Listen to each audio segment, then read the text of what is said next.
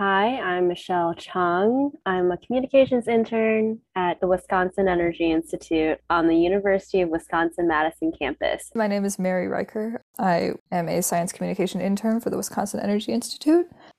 And this Is propelling women in power.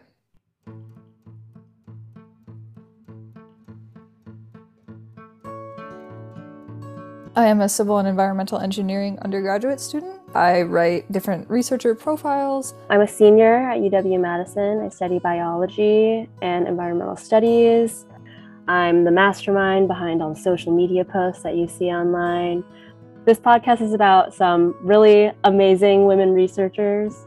We're talking to them basically all about their lives and what made them so amazing, what decisions they made along the way, who they looked up to, what they've learned in their journey, and where they think their field is going for women looking to enter their field and what knowledge they have to share.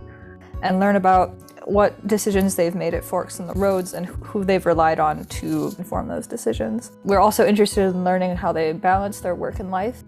I've gotten so much inspiration listening to these women who have already accomplished so much and have gone through so much and are still so hopeful about the future.